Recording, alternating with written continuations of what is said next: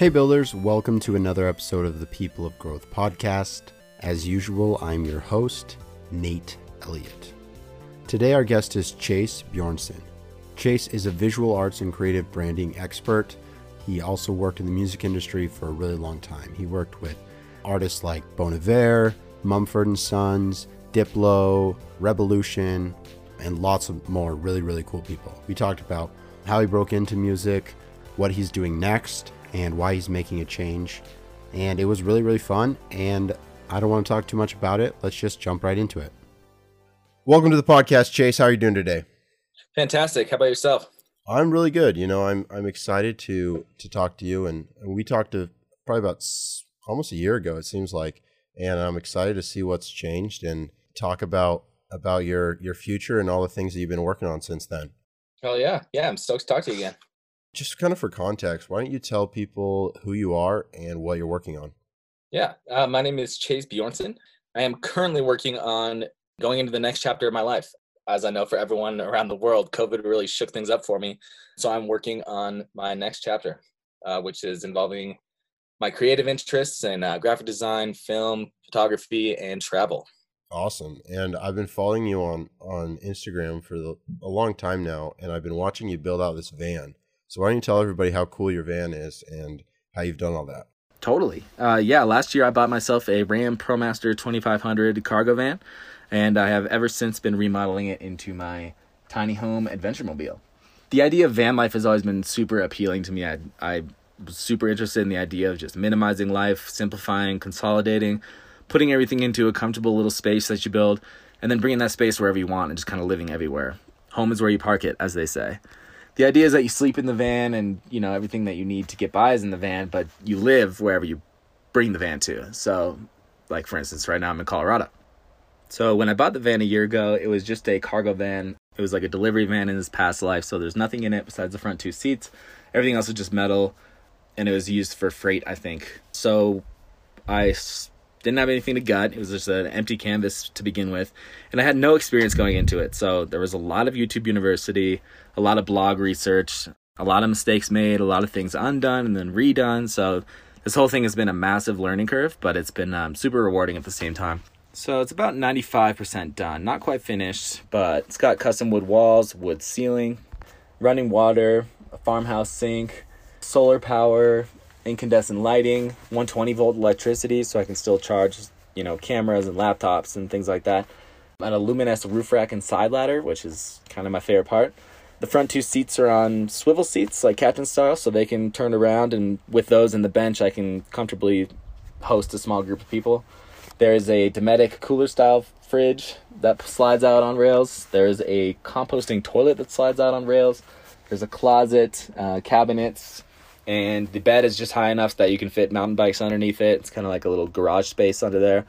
So yeah, it's pretty cozy. It's really got everything that I need to get by, and I really love it. It's been one of my favorite parts about the last year or so of my life, and now that it's almost done and I'm actually able to use it, it's really rad. So the idea is to take this van all the way down the Pan American Highway to the tip of Patagonia in Chile. I don't know when that's going to happen because of obvious, you know, issues with the borders right now, and as this COVID crisis continues to unfold. So only time will tell, but that's the eventual goal right now. The plan is to take at least a year, really take our time with it. My girlfriend Carissa and our dog Roscoe would be on the trip as well, and we'll just kind of take one country at a time. If we like somewhere, we're going to stay there. If we want to move on, we'll move on. It's always been my goal to take a trip like that where timing is not really of the essence, and you can just really soak in each place as long as you want to as you go. So that's the goal we're working towards.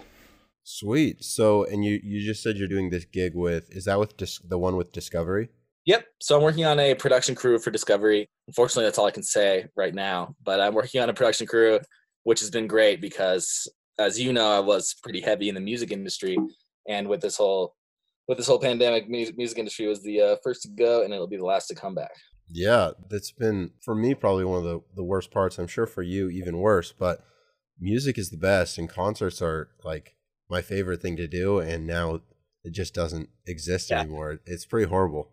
Totally. It's pretty wild.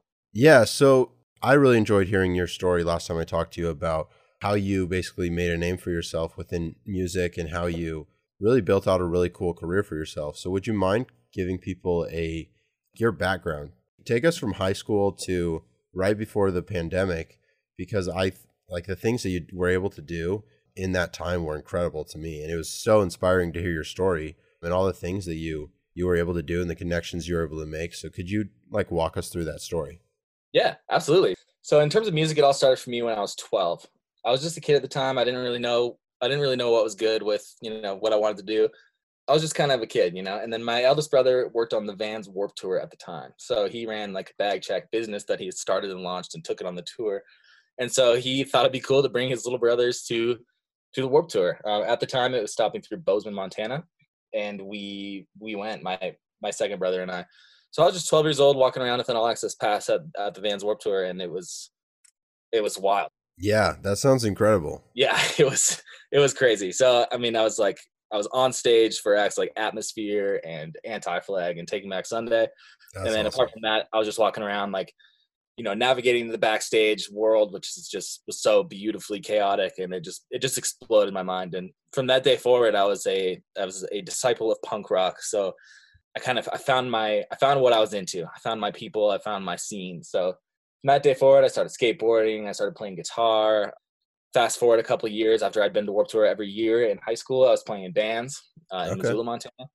And that's kind of where I started getting my booking experience. So I was creating brands around the bands that I was in and, sending those out to as many people as I could and just trying to get gigs. So we started playing some shows in Missoula. And that's really where it all started for me. I hit college at the University of Montana and I started studying fine arts. And then I later switched to my real passions, which was graphic design and video production in the media arts program. I was coasting through that, but I was mostly focused on the social scene, freshly out of the parents' house, partying a lot, organizing a lot of parties, getting in trouble, all that fun stuff. And then I made my way into a class called entertainment management, it was bizarre to me that even existed at a school like the University of Montana, but yeah, it did. It's basically a program that's put together by what's called the Montana Mafia, which is a bunch of old like industry executives who went to the University of Montana at one point and are now all-stars in entertainment. interesting. But I was in that class and I was just like, I realized what I wanted to do. So from that day forward, after my first class, I was sitting in the back of the class, not really like paying that close of attention in any of my classes. But then that class really shook me up. All of a sudden I was a front row kid. I actually cared about school. I decided that I wanted to launch a business. I decided I wanted to bring the artist that I was really into at the time, which was primarily Seattle hip hop, to Montana. And I wanted to start throwing shows as a promoter because I saw the connection between the business and the music. So I started with a group called the Nomads from Seattle. Okay, cool. I put them up in Missoula. We had a great show. It's funny to look back on because I actually drove to Seattle in 2 vehicles, picked them up, drove back to Montana, did the show, put them up in Montana, like I had a great time with them, and then drove them back to Seattle, then back to Montana. It was just crazy. That's some commitment right there. Yeah. I'm in Spokane, and that's like a 5-hour drive from here. I can't imagine what that is from Bozeman. Sheesh. Yeah, it was like 8. It was Missoula at the time. I'm in Bozeman now, but so that went really well, and it just started snowballing. The company I started was called Royale Entertainment Company. I quickly paired that up with an apparel line, and that just started taking off. I started booking a lot of hip hop around the Missoula area. Started expanding to other cities like Bozeman, Billings, even Idaho Falls, Spokane. And it wasn't too long after that I started getting into the electronic scene. Okay. At the time I was going to Burning Man and going to these events in Europe that were just like really opening my perception to what was possible in terms of promoter. The typical stage setup for like hip hop or like a band, is the classic like, performers are on stage, a decent light rig, but it's a totally different world when you get into like the electronic scene. Oh yeah. It's a lot more vibrant in terms of what you bring to the table to make the event interesting. And that really inspired me. So we started booking electronic shows, and that's where the real success started coming in. We started renting out the Wilma to throw an event called Socotra, which was a festival that I designed based around a festival that I went to in Amsterdam, which is called Sensation. It was a big white themed, like 40,000 person event in the Amsterdam soccer arena. I went by myself in 2012, and it just blew my mind. So we put together Socotra in Missoula and rented out the old Wilma. We booked Figure and Mount Eden at the time and did pretty well. It didn't sell out, but it did better than any other show that we had organized. That is really that was the most successful thing we had as Royale. So we kept doing that every year. The most smashing success for that event was when we booked Zed's Dead, and Unlike Pluto in my senior year of college, which sold out in advance. That's awesome. Waking up on the day of show and having a show actually sold out like in advance. Oh yeah. So that was the pinnacle of my entertainment career as a business owner, independent promoter, grassroots organization. The following Socotra, which was my last event with Royale, we hosted Keys and Crates in Minnesota. So we certainly went out with a bang. Keys and Crates is one of my favorite groups in the electronic scene, so I was really happy to wrap with that. Alongside that, I was also doing the University of Montana productions. So I was doing like event staff and stage crew, and then worked my way up to concert coordinator and director. Cool. Through that company, I got to work with artists such as Macklemore and Ryan Lewis, Foo Fighters, Pretty Lights, Motorhead, Dierks Bentley, lots of huge country shows and arena shows.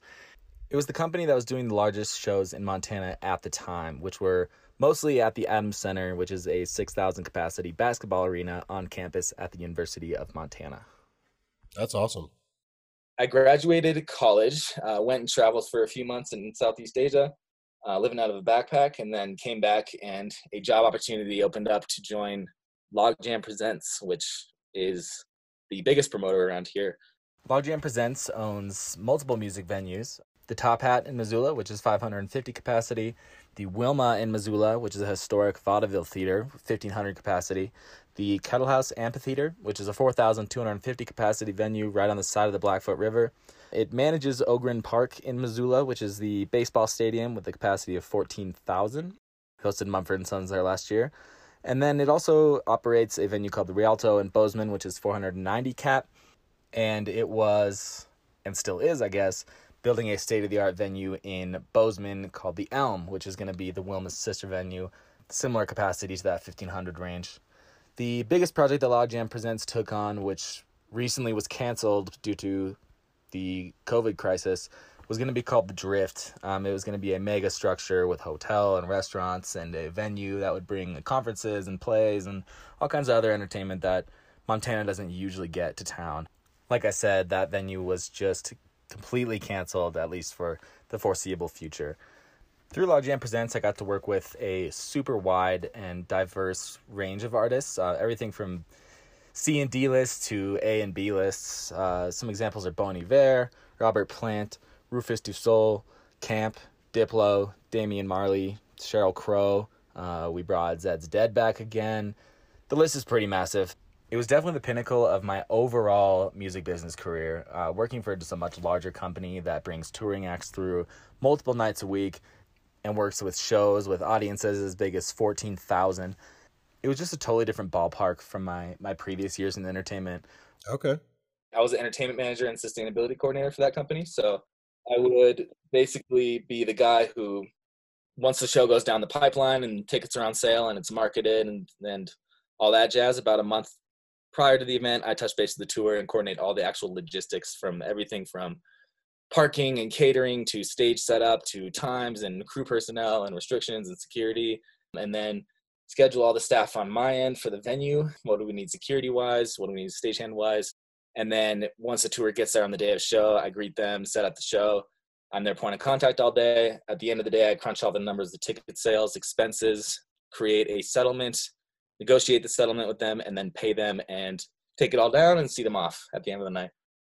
In terms of sustainability efforts, I was tasked with making the venues green. So that's always something I've been really passionate about, is just environmentalism. And as you can imagine, the live event industry is extremely wasteful. If you think about totally. Just 1,000 people in a venue, those 1,000 people each have 3 drinks. That's 3,000 cups alone that you're dealing with that are, at the time, we're just going straight to the landfill. Plastic cups, 2 straws in each one. So I just took a step back from my role as event manager and just kind of thought about it from a sustainability oriented perspective.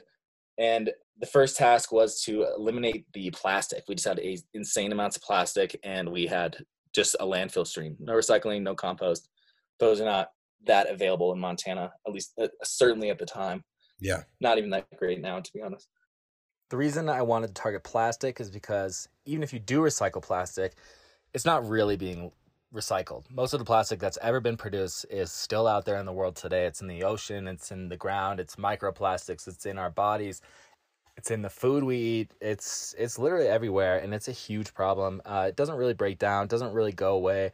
And if we don't figure out something to replace our constant use of single-use plastics, the problem's only going to get worse. It's already destroying our environment and the planet, and our use is just increasing. Our dependence on single-use plastics is really bad. And with an industry that's based around large events, large groups of people, large amounts of waste, it's certainly a large contributor to our plastic problem around the world. So we implemented recycling first, and then it was just the goal was to take all of the plastic products from the cups, the to-go containers at the restaurant, the food containers at the Kettle House Amphitheater, turn all those into some sort of compostable product.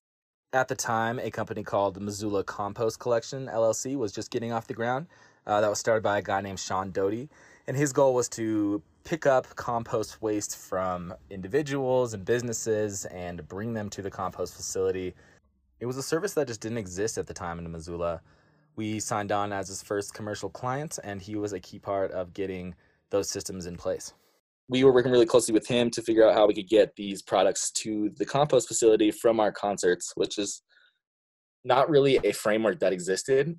At least not, there wasn't really any information that was readily available for that. So it was just a ton of trial and error, what could actually compost in our local facility and all that jazz. So we fast forward a few months, we got that all dialed in. And then the last item on my list was the plastic water bottles. Yeah. Just the tours alone for like a amphitheater size show are using like a pallet of those. So we're burning through hundreds of thousands of plastic water bottles every year, not including what we're selling to patrons. There wasn't really a good compostable water bottle option out there.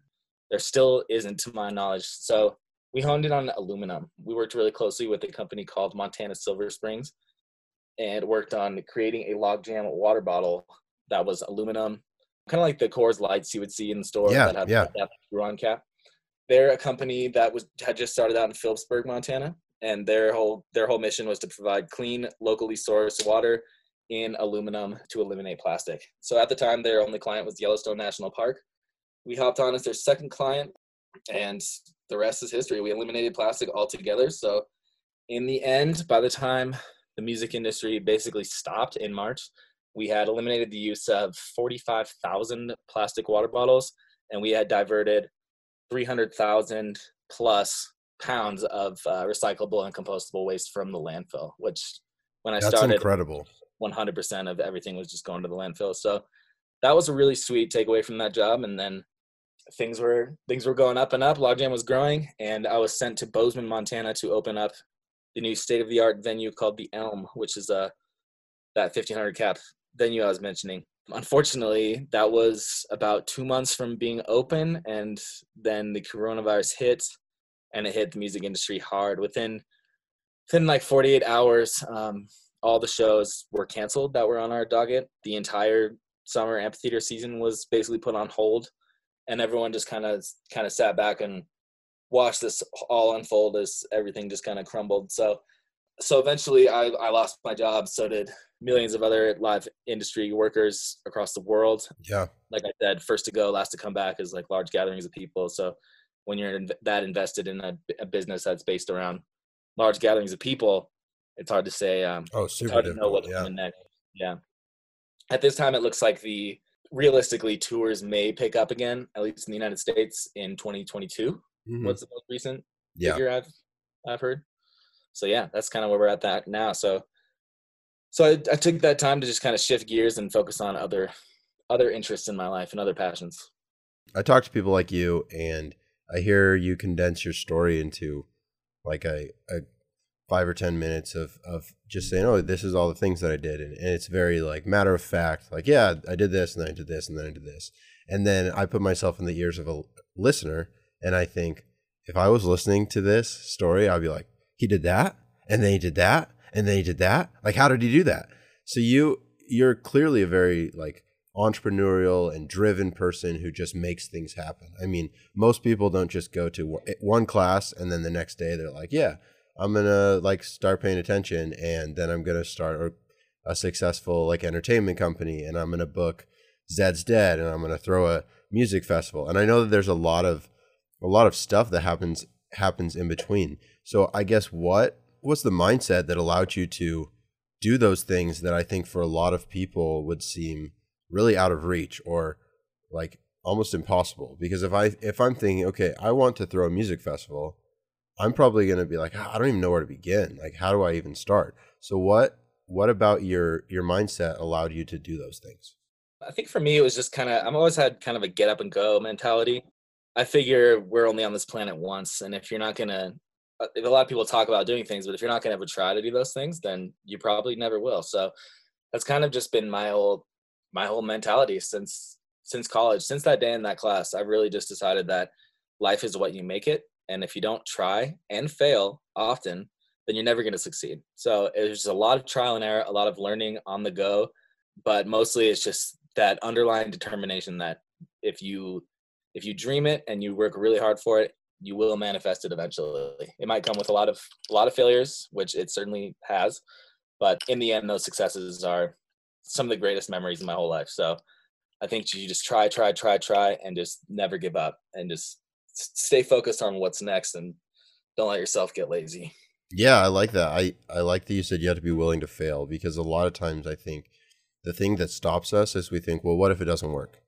I think in a lot of times it's nothing. Like if it doesn't work, then it didn't work, and you try the next thing, Like I look at your story that you just told me, and it started with your brother being entrepreneurial and having that experience where you could go to Warped Tour because he has this business that is really cool, and then you start a business that's really cool, and then you basically go be kind of like an intrapreneur. I don't like that word very much. It's kind of silly, but you did really cool things at Logjam, and the sustainability stuff that you did, like that's not, I don't think that there's like a real blueprint. I mean, there isn't, because what you did is something that no one else was doing.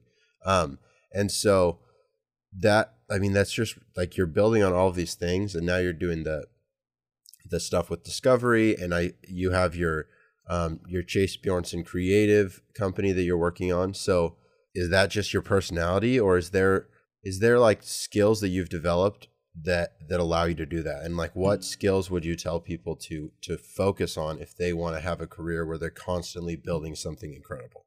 Honestly, I'm a big believer. It sounds silly, but I'm a huge believer in to-do lists and writing things down. I'm just the kind of person who has to write down like whatever my focuses are. So I try and make a daily to-do list, and then I try and also refocus my goals into a list, like, as much as I can, ideally like every week or so, but just keeping things written down and keeping like an action list in play at all times really helps me to stay organized and stay oriented. So these days I have it just on my phone, just in notes, what I'm like.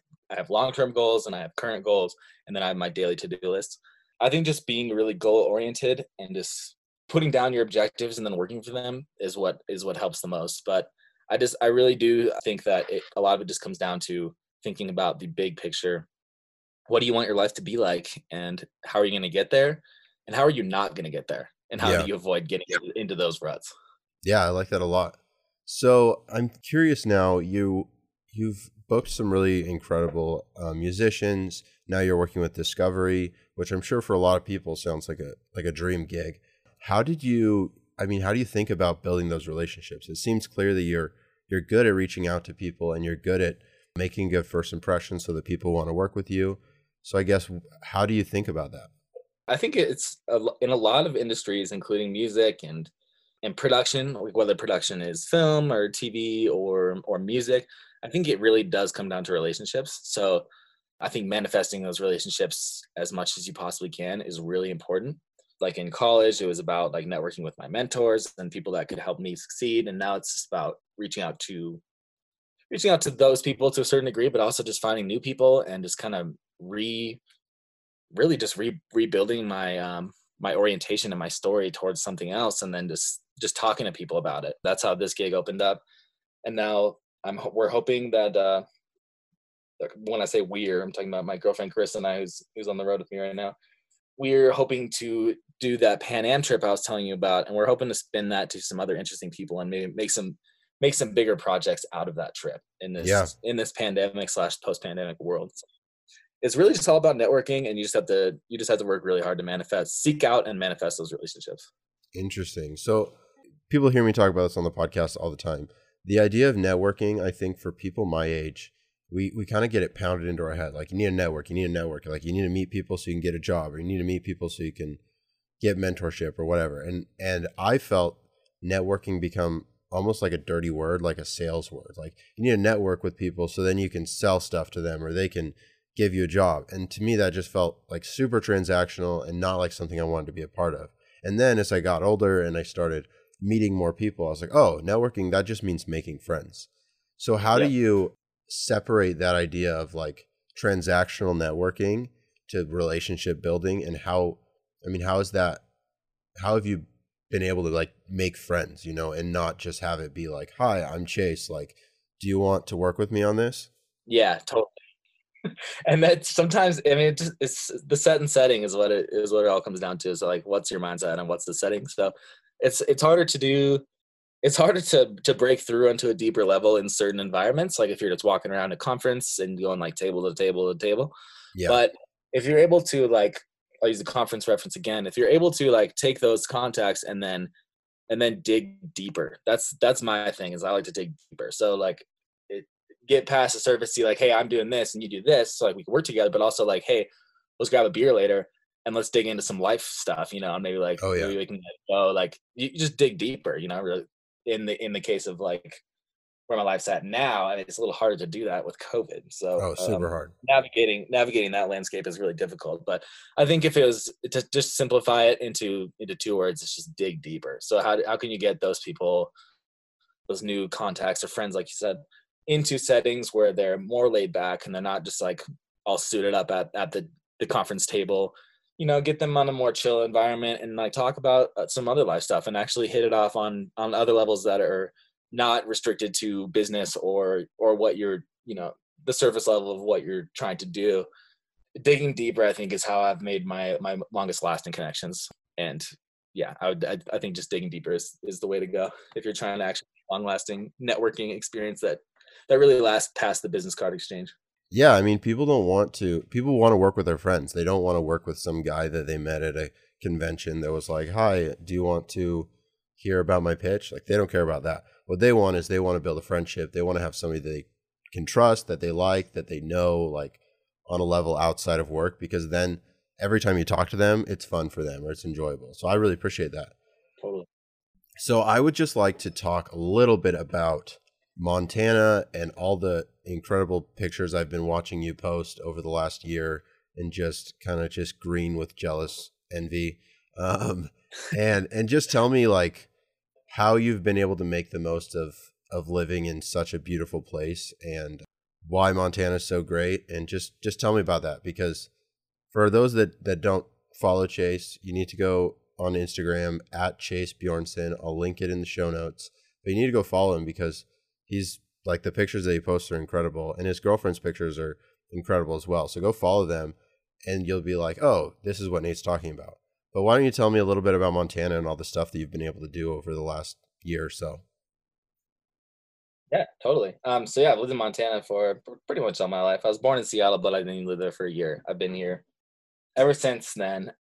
Outside of my business interests and music industry, I'm an avid outdoorsman, and I love to travel and I love to see the world.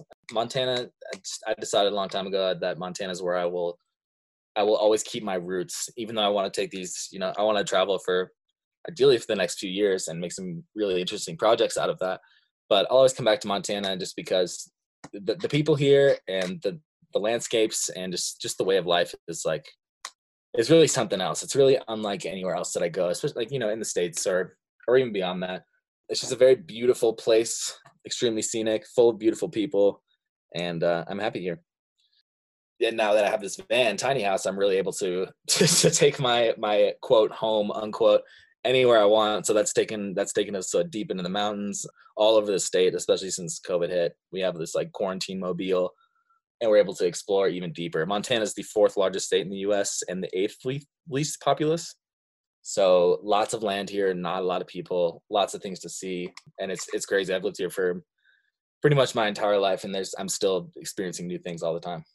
Yeah, it's incredible. I drive through Montana a few times a year when I'm going down to Utah or Arizona or something like that. And I've only ever really driven through half of Montana, and it's just like the most it reminds me of the time I spent in Texas with just wide open spaces, except there's mountains at the end of it, which is way better than just flat, and it's just beautiful, and there's so much different landscape, and I want to spend a ton of time in Montana over the rest of my life because you're right, it is so pretty and there's so much there and so few people. And if that's the thing that you're interested in, Montana is a great place to be. So I appreciate that. Yeah, absolutely. Well, we are running out of time here, so I would love to just hear how people can support you if they're interested in following you in your story. Where can they find you? And then if maybe they're thinking, hey, maybe this Chase guy knows something about design, or maybe he can help me with my company or something like that. Where can they find you and all that good stuff? Yeah, absolutely. Certainly follow along with anything that I'm doing on my Instagram or my website. Like you mentioned, that's at Chase Bjornson. Bjornson is an Icelandic last name, so it's very difficult to spell. So it's ChaseBjornson. And my website is just chasebjornsoncreative.com. I am offering services in consulting, design, photo, video, pretty much anything creative and anything entrepreneurial related. I'd love to help other people get their ideas off the ground, and I would love to work with y'all. So feel free to follow along or hit me up anytime. Yeah, and Chase is, if you go look at his Instagram, it's like, oh yeah, like this guy knows what he's doing. So he's awesome. He's really nice, really friendly, and I definitely recommend reaching out to him if you think there could be a fit. Anyway, I think that's all for today. So thank you so much, Chase, for joining us, and we'll have to have you on after you finish the great Pan American road trip. Yeah, maybe we can touch base while I'm on it once I get some coffee shop Wi-Fi somewhere. Yeah, that'd be great. We'll have to do that. Cool, man. Well, thank you. Yep, take care. Thanks again for listening, everyone. I hope you enjoyed that interview as much as I did. Go and give Chase a follow on Instagram. He is at Chase Bjornson, ChaseBjornson. You can find him online at chasebjornsoncreative.com. So go check that out. He's doing some really cool things, and he's a really cool person that would be awesome for you to work with, I'm sure. So go support him. If you want to support the podcast, subscribe, give us a review. If you want some extra perks, go to patreon.com/VoxterLife. Lots of cool stuff on there. Would love to have you. And until next time, keep building.